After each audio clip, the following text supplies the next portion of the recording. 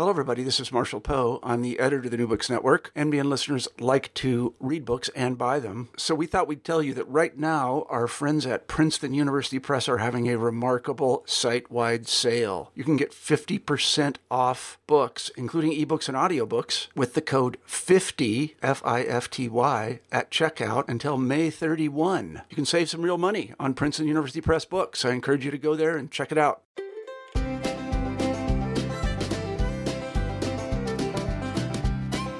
Welcome back to New Books in the American West, a channel on the New Books Network. I'm Stephen Hausman, your host and visiting instructor at the University of Pittsburgh. Today, I'll be speaking with Farina King. Dr. King is Assistant Professor of History and affiliate of the Cherokee and Indigenous Studies Department at Northeastern State University in Tahlequah, Oklahoma. We'll be discussing her new book, The Earth Memory Compass, Diné Landscapes and Education in the 20th Century, which came out with the University of Kansas Press in October of 2018. Welcome to the podcast, Farina. Thank you for having me. I always like to begin here on the New Books in the American West channel by hearing a little bit about the author themselves. So can you give us a little bit about your background, how you became interested in history, and maybe the path that you took to where you are today? Sure. First of all, I learned from my uncle, Albert Smith, about my clans. Ke, as we say in Navajo, kinship is very important. And that's a central part of introducing ourselves. That's how we would connect with family and show, in a sense, our positionality and where we come from. And so I'll do that briefly. She'e bilagana nishle, do kia ani bashishchin, bilagana dashache, do sinijini dashanale, akot egot sa nishle, tonenes dizit de shidishche. So I just said there that we first introduce our mother's heritage. I descend from white settlers, mainly of English American background, who lived in Michigan. That's my mom's side, Joanne Smith.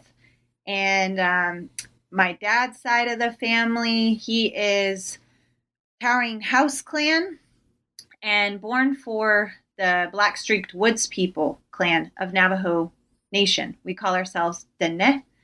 And I am born for my father and those clans. And that makes me a woman, makes me a person in a sense. We also say where we were born. That is important. Often people ask, traditionally in Navajo, the way to ask where you're from, and I talk about it in my book, was where was your nits'eh, your umbilical cords buried. And Navajos, we believe there's that ongoing connection with the umbilical cord, and the family would take it very seriously where they place your umbilical cord. Do they put it by the corral to, draw you to livestock? Do they put it by the hogan, the home dwelling, to, always have you connected to home? And my dad, when I was presenting at Tuba City, where I was born, Tonanez Dize, as we say in Navajo, he told the people there at the chapter meeting. I had to speak at different chapter meetings as a key part of this research and my research, and introduce myself, say where I'm from. He would tell them, her umbilical cords are buried here. And they said, oh, that's why you're coming back. That's why you keep coming back. Because though I was born on the Navajo reservation in Tuba City, my dad's a physician, worked for Indian Health Services for many years, and now he's working for Navajo Nation in Monument Valley. I mostly had my schooling in Maryland, in Montgomery County. It's the Washington, D.C. metropolitan area.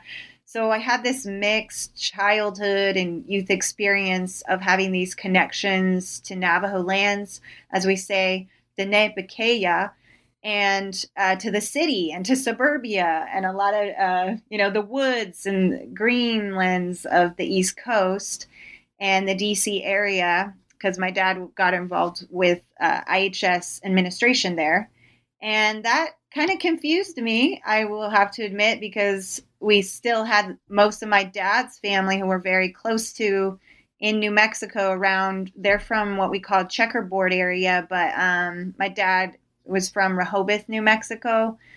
Seyanichi is in Navajo, and also family in Bajaline, which is Bread Springs, New Mexico. And we'd always go back, visit, and I had those very vivid, strong memories of playing with horny toads as a young child and seeing my family and those connections, but then going to the city where I was the only Native American that I knew of in my classes, and met people who were shocked that I was Native American, that we still exist, not extinct. So that was really what drew me into the questions about what does it mean to be Native and Dene more specifically.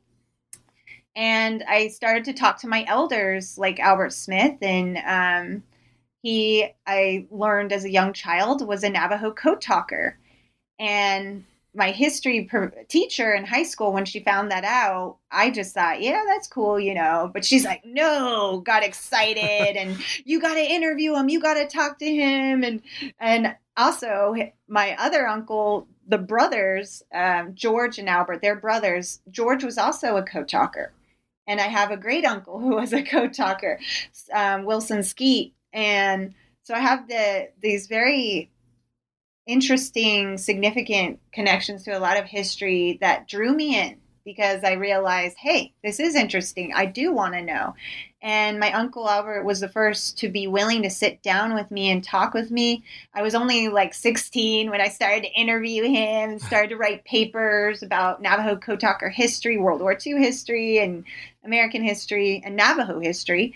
And he began with telling me about his childhood days, his youth, and also going to boarding school.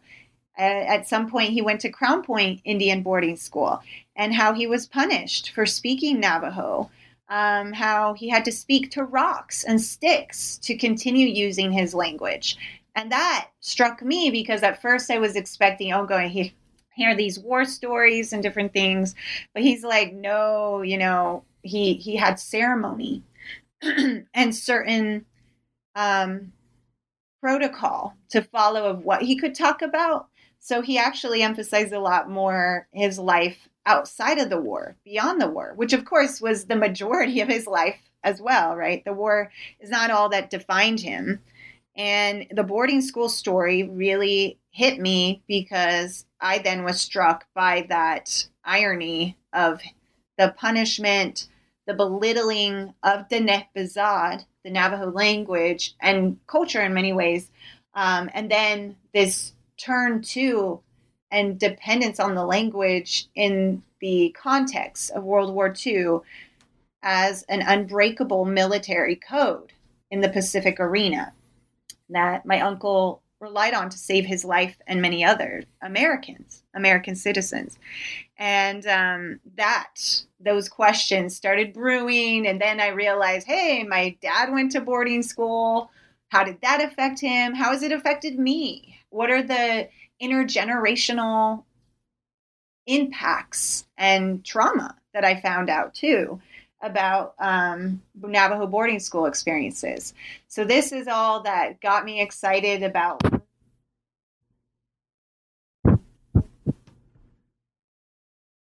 different directions, I think, exploring myself and the world, where it's very hard to study your family and share that in scholarship and in different forums that way.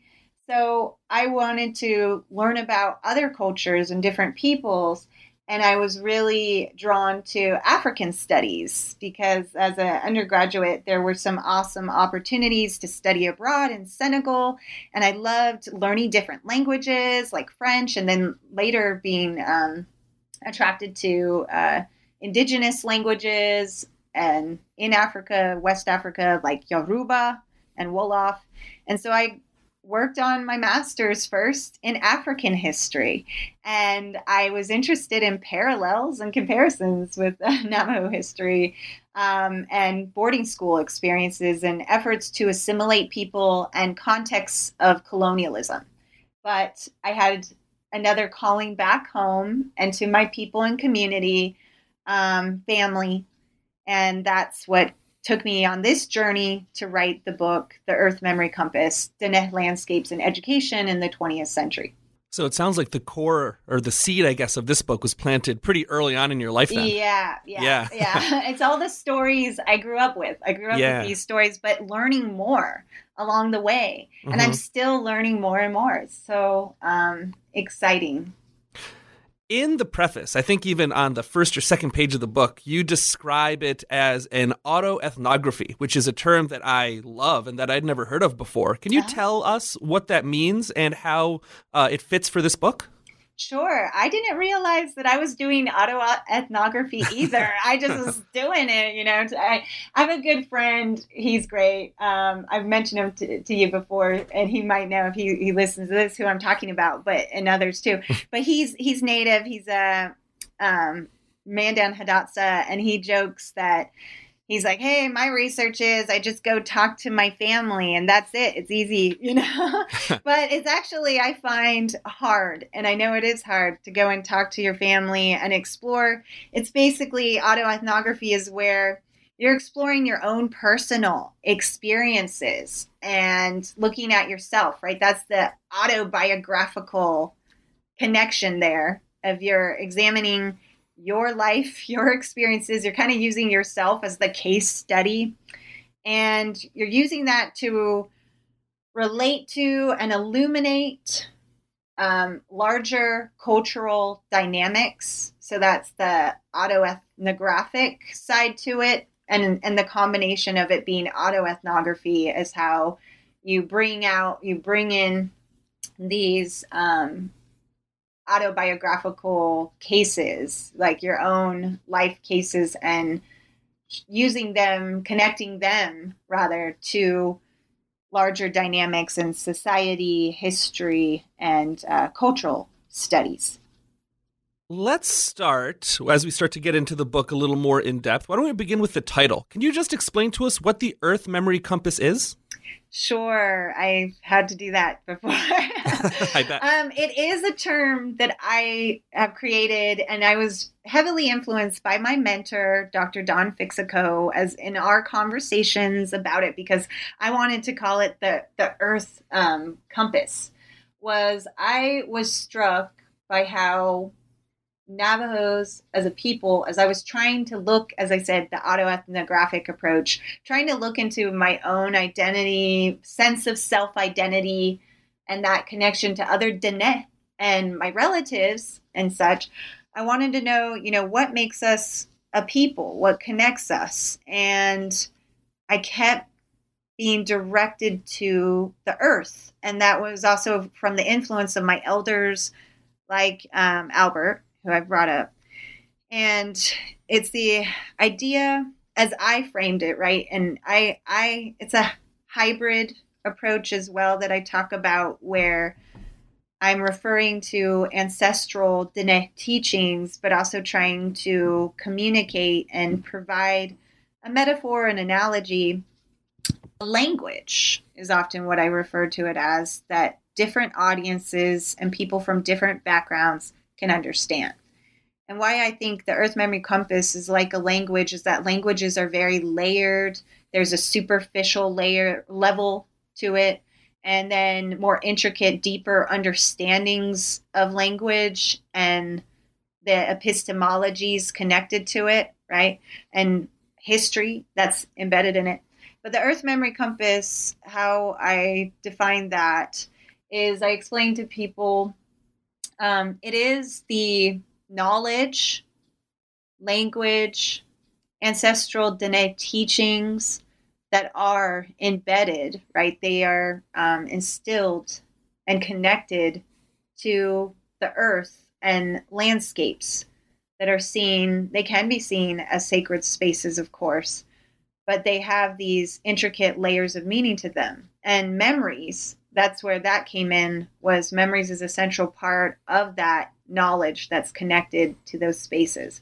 Those who are familiar with Keith Basso's work, Wisdom Sits in Places, has also a similar approach to that idea that there are memories connected to a space, but it's those memories and that knowledge and understanding, the different levels of understanding that then connect Dene as a people, that they recognize each other as Dene, that we recognize each other as such. So we can relate to that knowledge and those understandings differently, right? At what our progress is in life, what our stage is in life and our exposure and our own Dene education, right? That we receive. And I can get into a specific example about that. Is I begin my book with an example of how my father, he would sing to us in Dene Bazad and sing a song that as children we weren't taught Navajo as a first language. Our mother is not Navajo, did not know the language, and she was home much with us, and we didn't speak Navajo at home. I'd hear my dad speaking it to all my paternal relatives. But my dad, though, he would sing in Navajo and sing a song, particularly in moments of honoring. And I didn't know what he was singing, but we knew it was honoring. And we would, start to recognize the same repeated words or terms, though we didn't know what they meant.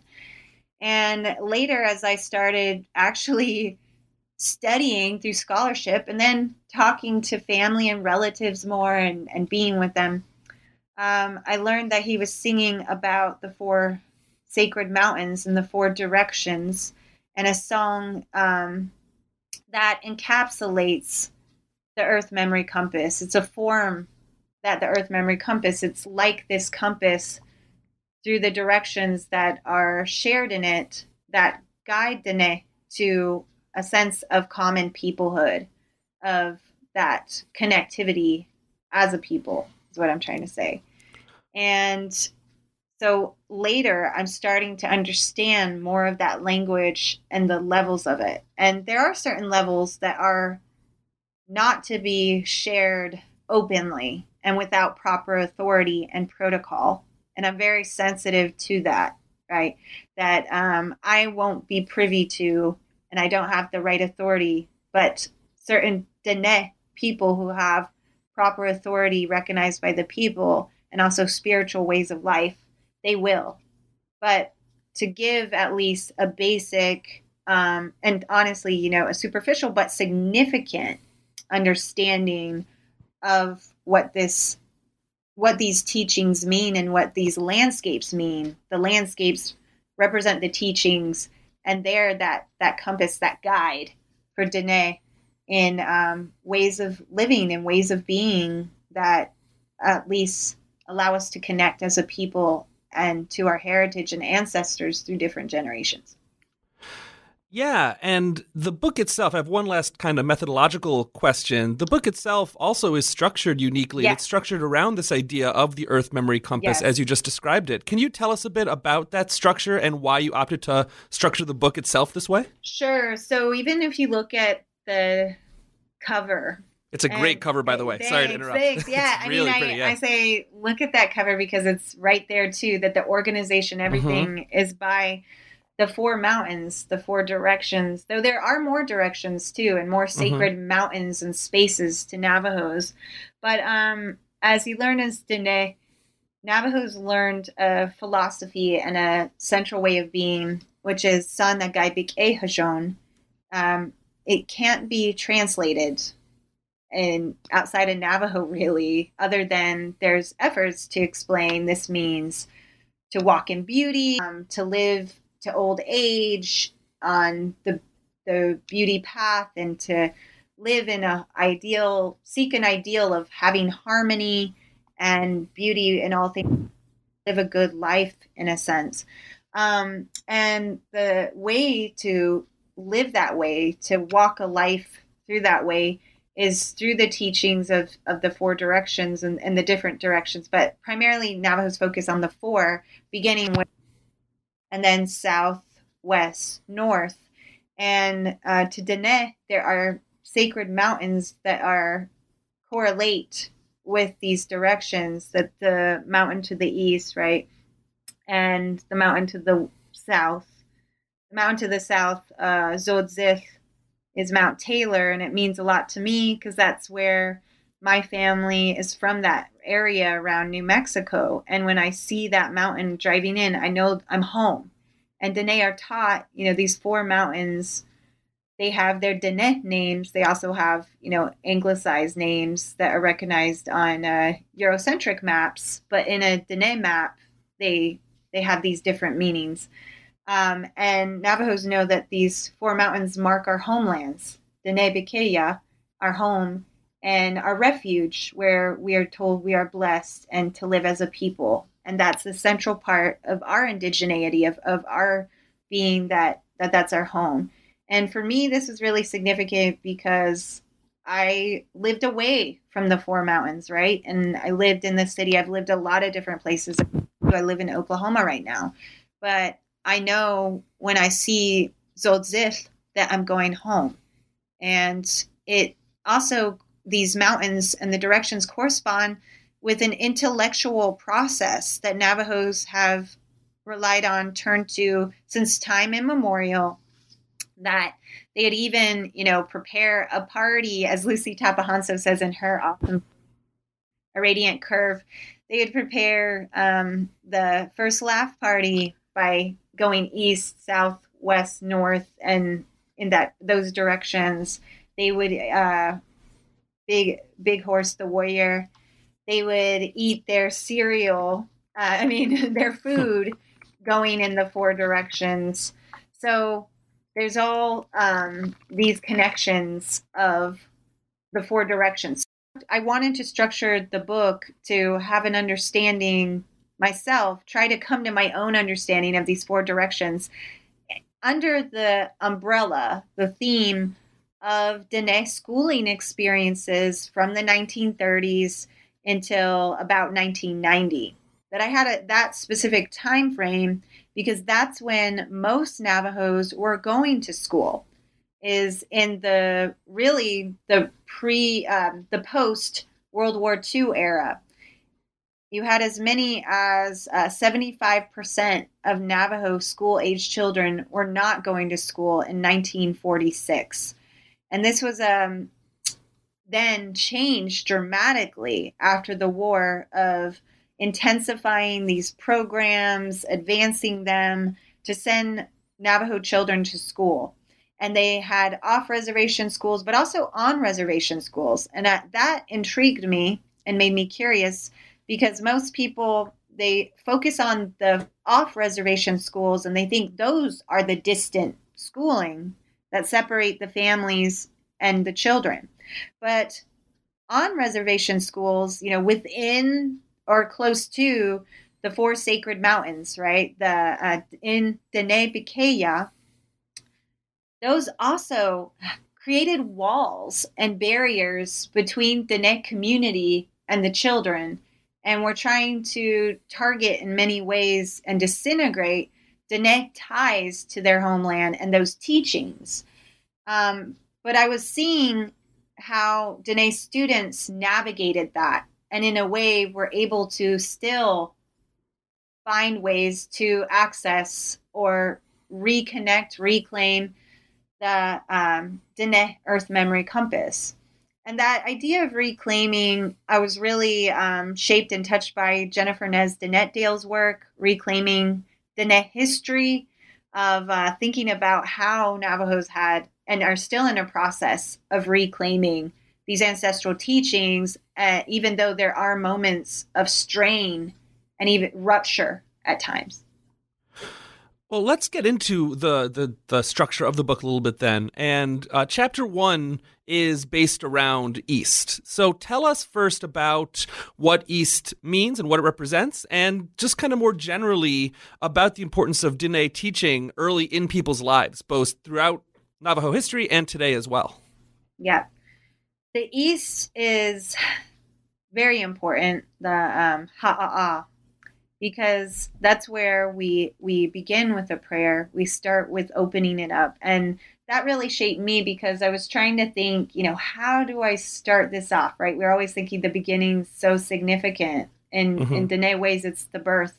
And so I wanted to think about explaining and really conveying to different audiences what Dene valued, what kind of, we might refer to them as traditional teachings, but I say ancestral teachings because they're tied to many generations past. It's like an ancestry there.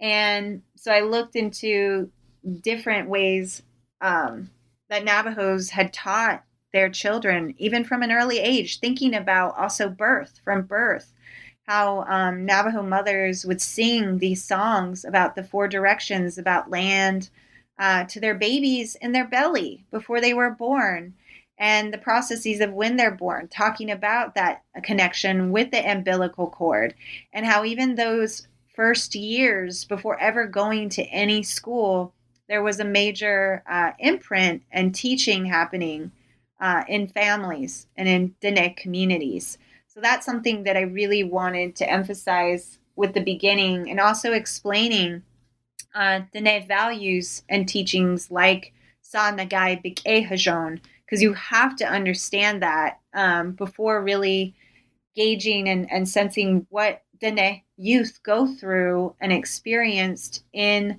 the on-reservation boarding schools. Can you tell us who Hopi Hopi was and how his story exemplifies the strength and power of Navajo knowledge and of the Earth Memory Compass? Sure. I'm glad you brought up Hopi Hopi, because that's an example that I bring in the beginning of the book.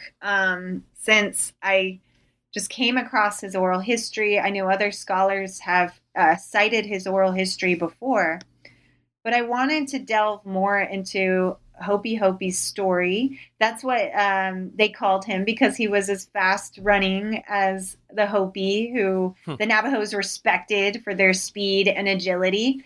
And he was sent to a boarding school, Santa Fe Indian School, and he was from the Tohatchi area. And this was the early 20th century. When he was being interviewed, he could have been in his 70s or such. So the exact dates aren't precise, but it's a sense of that time, early 20th century, being sent to a boarding school in New Mexico, but miles, many miles away from his home. And Hopi Hopi shares a story about how he decided to escape and find his way home with a couple of friends.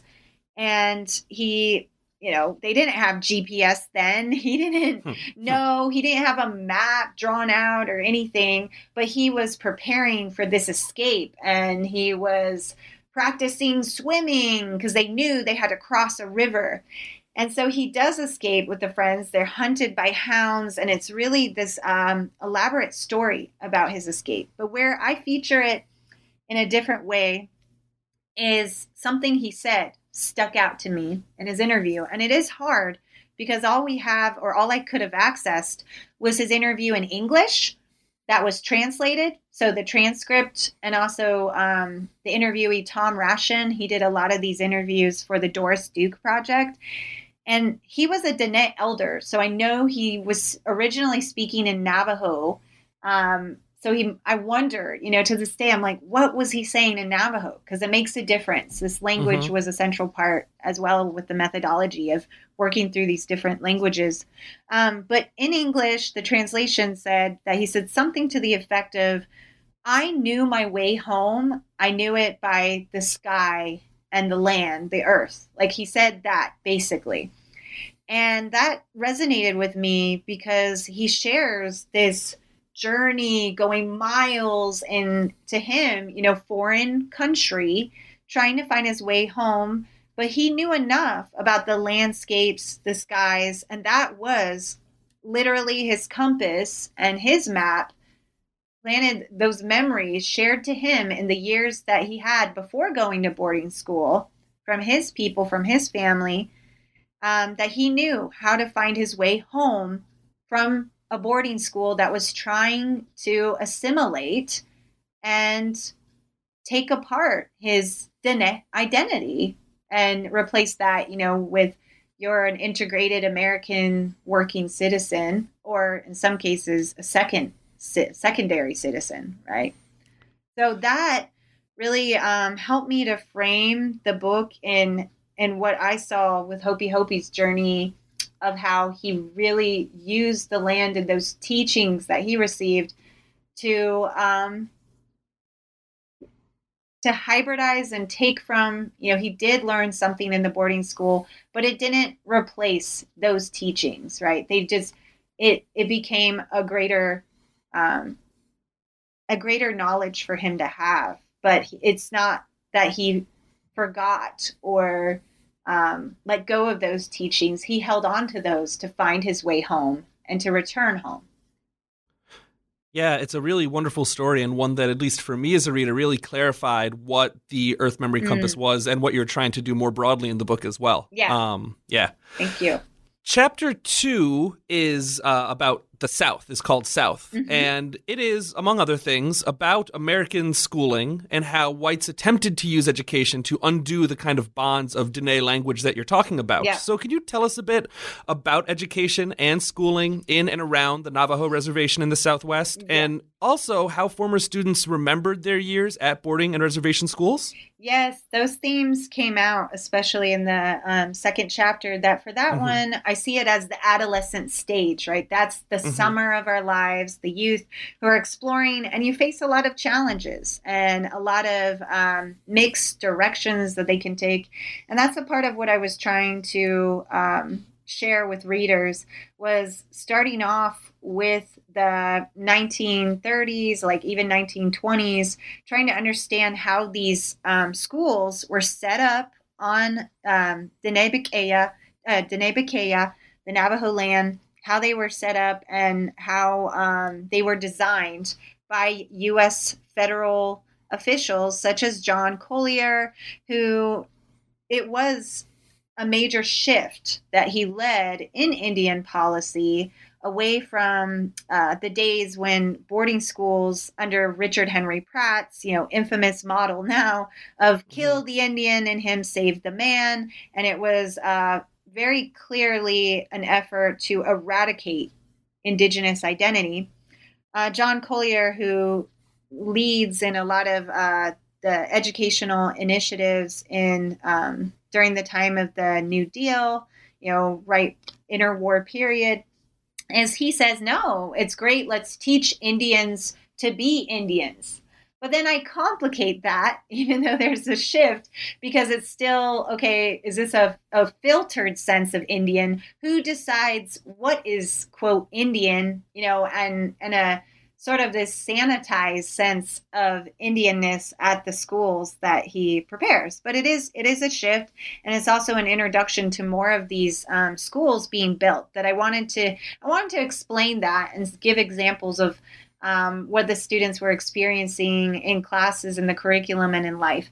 Then also with the South, since as I shared, Zotzith and that area is important to me, this is the part of the book where we start to focus on communities, specific Dene communities that I've worked with, and I met with their chapter communities where they come together and they go over, local affairs and issues, and I had to present myself to them as a scholar, and also, as I did with you all, a Dene woman of mixed ancestry, to share, what am I doing? I want to start working with oral history, so to talk to folks about their experiences directly and their memories. And I did that with 4 different communities, but 3 are particularly featured in the chapters following the first chapter. And Crown Point, New Mexico, the way that I decided on the communities to work with was I was thinking about when I'm going in these different directions that are towards the Sacred Mountains. Zotzith is not far from Crown Point. On your way there, you see it. And that's also, as I said, where my relatives and my clan are heavily based and have a presence. And so reaching out to that community, people were related to me, and I recognized that. And I started to interview some of my relatives, cousins, for example, who went to the Crown Point Indian boarding school. And so that pushed me to also think about and try and understand intergenerational ties to these specific boarding schools like Crown Point, and to share that in the book And with Crown Point, it complicated the boarding school narrative too, because people have at this point more of a very negative approach to it for good reason. When I went to Crown Point, the community were very adamant that I recognize the school was claimed as their own in certain cases, and it meant a lot to them. And they had positive experiences there too. And they were not victims. They don't want to be seen only as victims. And that's something that came through in that, talking to my family, talking to community members, and I start to introduce those intricacies of boarding school experiences, such as those at Crown Point Indian School. Yeah, that was I thought one of the biggest takeaways of the book for me is that it's possible to paint with too broad a brush, even about things that can in fact be very traumatic, like the boarding school experience, that there are complications within that particular narrative as well. That was fascinating part of the book to me. Yeah. And with Ina May Ansey, she was a teacher there, Laguna in Oneida, I believe. And she had worked there for over 30 years. They honored her. She was, an Indigenous teacher there that students remembered. I had cousins who remembered her. And my Uncle Albert, he was her teacher who went on to be a co-talker. And, she taught generations, and they saw her as a matriarch. They saw her as a mother. And so, it complicates the stories of teachers who were only punishing students, did not care for them, which there were teachers like that. I'm not denying that. But then there were also those like Ina May Ansey who left a very powerful and meaningful impression and legacy on the community. Right. In Chapter 3, West, you describe the Loop incident and its place in Dene memory. Can you describe what happened and how this incident has been interpreted and remembered differently by different people, and its significance and the sensitivity surrounding it a little bit? Sure. This was the hardest part of the book. I felt like this case, even the people they called to me, and I might sound crazy saying that, but I felt very impressed that I needed to share this. And why is because of the ramifications, the impacts that happened. The Loop incident is what the federal government files call what happened in the 1950s. I changed names of the children who are involved in this case, but an epidemic broke out, a flu epidemic broke out in the Loop Indian boarding school. I situate the history of this boarding school, which other scholars are also working on. A wonderful friend of mine and scholar, Davina Two Bears, is writing about Loop, a more intricate history of that boarding school that dates back, to the early years of Indian boarding schools and assimilation efforts. But Loop even became, the boarding school there, it became a detention camp for Japanese internees during the war. And then after that, they change it back into a boarding school, though much smaller than its earlier days. And it's in that time period that the flu breaks out and a young girl, only 5 years old, is found dead. And then an investigation that even involves the FBI follows. And the community is in uproar, had been in uproar, not just at that point of the case, but there was tension between the community and the school officials, especially the principal there.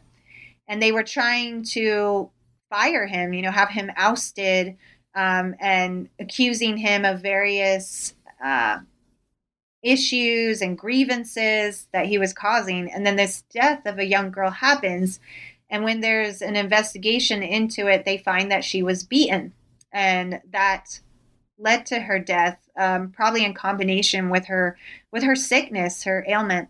And local newspapers, even state newspapers, share that it was actually a couple other girls who were 8 years old who beat up this little 5-year-old girl. And why I share this and explore this is that the West, it's about ina. It's about life and about coming to maturity, coming to old age. And here was a girl, her life was taken. But this time of maturity among Navajos, when there are more Navajos going to school and they're starting to get a sense of what is this schooling about? What is this, structure about? There's an awakening too for them, an eye-opening of these schools are not our schools. Even though they're right there, Loop Indian School, you can see the sacred mountain of the West, Dik Ooslid, you can see it on the grounds. And they were not learning those teachings about Ina. And the children, even are hurting each other. And that's something that came out in talking to my relatives and talking to my father of how fellow Dene hurt each other and the lateral violence that happens in these systems. So it is difficult to talk about, but I did reach out to Loop, and Bird Springs chapter is also involved in that, and telling them this is why I felt we need to share it, because after that event, they did open up a new school, Little Singer School, named after a Hatathle, as some say medicine man in English, right, of translation, the healer, who said, we need a school that prioritizes and upholds Dene values and teachings and start to reclaim our education too. And in the book, you provide a number of pictures of the site and other things as well. But it really is striking how this site really is in the shadow of this mountain, really, as well. It's right there. So it illustrated the point you're trying to make very well. Yeah, and that's where I talked to a former student, and she shared with me her time that she went to that school and how she was sick and felt lonely and missed home. And there was such a cutoff from the teachings, of her family and such. But then she went on to become a Dene language teacher and teaching about the four mountains and the four directions in Loop. And that to me, that's just like Hopi coming home. Mm-hmm. Mm-hmm. The Navajo Reservation had a busing crisis like many other education systems across North America during the 1960s and the 1970s, although this one was of a different kind than some of the more famous ones that might come to mind, such as Boston, for instance. Can you tell us a little bit about busing in this part of North America and why it mattered and what the contours of the controversy were? Sure. As I said, my family have been living and connecting with the Monument Valley, and also known as the Ojeto community in southeastern Utah. And that's where I came across and started talking to people about how they didn't have a boarding school, or really a school that the community were turning to for their children when it became a requirement to send your child, and there was high pressures to send your children to school. Like a good friend of ours, Jesse Holiday, he told about, I'm pretty sure BIA officials or some folks, he said, came over, said, send your child to school or we're going to arrest you. So those kind of threats. But then because there wasn't a school nearby, this community was forced basically to send their children to boarding schools that were pretty far. There was Kayenta boarding school, but still for them, I was just struck by how it's that wall, a barrier ongoing between communities. So then later in the 20th century, as the busing issues for integration is happening throughout the country, there were calls to have busing of these Navajo school-age students, especially high schoolers in the Monument Valley area, to go to a border town, a town that, was close to the border of Dene Bikeya, the reservation, Blanding. and to send them to school there in Blanding, Utah. And students started to be bused over 100 miles a day. It's about an hour and a half, and that's from accessible roads. I find people live spread out. They live on mesas. They live on areas that don't have paved roads even. Mm-hmm. It's very difficult to even get to the main highways. And they had to somehow, in the darkness, coldness, and it gets cold there in winter. You can have heavy snow. They put their children in their children were in danger at times to try and get to these buses, to then be bused over an hour to get to school. And they were on buses, many hours if you calculate it a year. And this impact was very negative on the students, that they started to be tired, exhausted.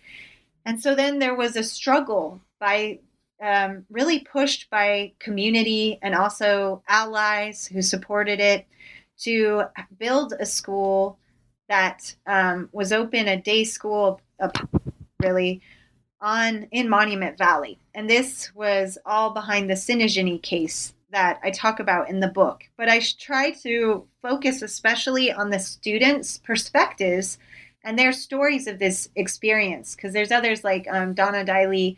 She writes about the busing in depth and has done large survey and analysis. But I wanted to hear, what were the experiences of students who rode those buses? What did they think about it? How they might have been involved or not with the push to have a school built. And they had to struggle against the state of Utah that kept trying to say or claim that the school was not their responsibility. Navajo schools were not their responsibility. That was the federal government's. And that case was won in the favor of the Monument Valley community. And there were others. They were not alone. There were other communities in southeastern Utah, also Navajo Mountain. These struggles continue, of the struggles over accessibility to education and quality education. They still are they're ongoing. So starting to examine that related to what I saw as the North, and also a coming full cycle with this journey of coming to reflection, faith, hope, prayers, because there was a lot of hope that Navajos were then able to be a part, try to form a partnership of developing their own school with self-determined, indigenous, sovereign education that valued Diné education and community input. But how that plays out, that's still another story and journey that's unfolding at this time, and these different tensions and dynamics that are happening. Yeah. Go ahead. Yeah, sorry to interrupt. Go ahead. Well, that's what I was going to say. That's another question that I had. This is a very present-minded book, Mm-hmm. and particularly towards the end, you talk about the state of education on the Navajo reservation today. Can you tell us a little bit about what the strengths of education in the Southwest are today, and what challenges still remain for Diné people in terms of schooling and education more broadly? Sure. So when I come to Full Cycle, why I think it was just great to focus on this community engagement and grassroots movements is it shows that this wasn't, I know I want to give a close-up lens and view to it, but it's happening in other areas is what I was trying to say. In Rama and Rough Rock, right? There's a famous Rough Rock demonstration school that was a bilingual Navajo school, and Navajos are leading in self-determined education with the formation and establishment of Diné College, formerly the Navajo Community College, that has as a central part of their curriculum and education the 4 directions. So they are leading in indigenizing schooling and reclaiming education and pushing for the controls and community involvement and, this connection between community, even after all these other examples and struggles and tensions that are happening over who controls the education of the future of Diné, especially in these cases. So to the present, though, there still are challenges, even though there is now a more common consensus and support, not just within the Dene community, but even from allies and other communities, friends, peoples who are so supportive of Dene education. I've just been astounded by the diverse peoples I've met who are supportive. And you have strong Dene language programs at some schools. There's a Dene immersion school in the Window Rock area in Fort Defiance, even in Flagstaff, Arizona. Puente de Hajo has Dene immersion programs, and in Albuquerque, there's a Native American Community Academy, different programs happening with self-determined education and indigenous sovereign education that are continuing to this day. And it's very exciting to see that blossom. Even when I was in the Phoenix area, there's Navajo community and community language classes and lessons for those who are not very close to Dene Bikeya. So it's growing, and the different resources and technologies that you can access on internet, on devices, on apps. It's wonderful. Navajo Toddler. My children are learning a lot. So there's just great collaborations happening and great work. It's really exciting. But one thing that still is a worry and a concern is that there's ongoing struggles over standardization of education, over community connection and engagement. And those are things that I do raise in the chapter about Monument Valley and Ojeto community, is even after they build this school that launches programs in Dene culture and studies and language, there's still struggles of students feeling, is this a quality education? Are they being prepared? And so some still will send their children to border town dormitories for school. There's needs still for boarding schools. And what happens, when you're away from your family and your community, and how do those communications work between the school staff and the programs and what's happening? And there's shifts, exciting shifts, but we're not sure yet what's going to happen, and we're hopeful. And it's a matter of following up with these shifts of BIE schools. Is Navajo Nation going to gain control of them? And what does it mean to have these hybridized new forms of education where they have connections to schools that were established by the BIA, the Bureau of Indian Affairs, and other organizations, but then Dene people claiming them for themselves and shaping them? What do they shape them into? What do they become? So these are the questions that are really open, and a lot of Dene people are concerned about and talking about. But it's across the board. Many Dene people have always recognized, and that's where they take the motto of crediting it to Chief Manuelito Nat'ani Manuelito, of education is the ladder. We need to teach our people to take it, and that education is widely valued, and the communities are trying to support it. But to what extent and how that relationship looks like and what's happening, that's still being forged in many ways. What is it like writing an autoethnography? What was the experience of writing a book that is about the past, but as we just said a couple minutes ago, is very present-minded and also very personal? Oh, many tears and joys and laughs and good times. Yeah. I mean, it was, but I think it made me nervous at first. And that's why I even feel like I was prolonging it by exploring African studies. But I think that helped me to have a fresh view on myself and my community and family and people, because something important to understand is even families, we can have our internal conflicts and tensions and perspectives, right? We all have different perspectives and views. So I am trying the best to navigate how I'm seen as representative, but I'm not, and why this work is still valuable. Even if it isn't a full survey of all Dene perspectives, I want to share this perspective. And I think it is worth looking into, of course, sharing this story that I hope can help bridge different peoples and especially Dene peoples, who I found many people didn't even know we existed, didn't know about us. And what I was trying to emphasize too is how it's so connected to people's lives and their quality of life, that you might be familiar with struggles and contestations over lands to this day, like Bears Ears and Dakota Access Pipeline relating to other indigenous communities. And today, Friday, we may not be today then, on Friday, January 18th, there is the Indigenous March in Washington, D.C., and different peoples coming together because the histories and experiences of settler colonialism and these dynamics, they are still hurting our people to this day.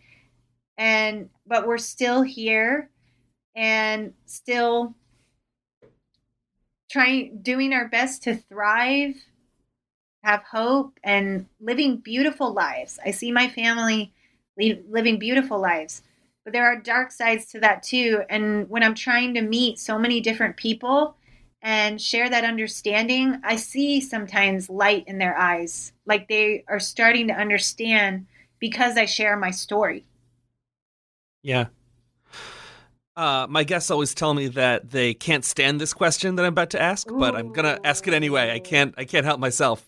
Is there a singular lesson or a message that you hope readers come away with? And I know that's a broad question, but I feel like it usually draws out some sort of nice summary of the book. Yeah. So, what do you think? For me, it was, I want people to understand that for Indigenous peoples, the land is so central. The homeland is so central to who we are. It is a part of us. And we have to relearn that too. All of us, everyone, even me, I've had to relearn that, of what the land means to me and my ancestors before me, that it's a part of our family and who we are. And I'm trying to share how that is in the Earth Memory Compass and through stories of education where that really comes out, where you can really trace that. So I know that this book has only been out for something like 150 days or so, but despite that, do you have any idea of what you're going to be working on next? Do you have another project or another set of stories that you'd like to tell that might be in the not too distant future? Oh yeah, I do.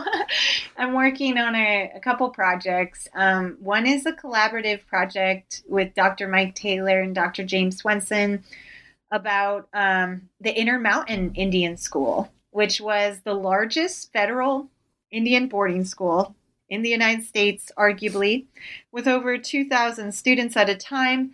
And I do mention it and refer to it in the Earth Memory Compass, that it was an off-reservation boarding school in Brigham City, Utah, that opened in 1950 specifically for Navajos, for the Dene.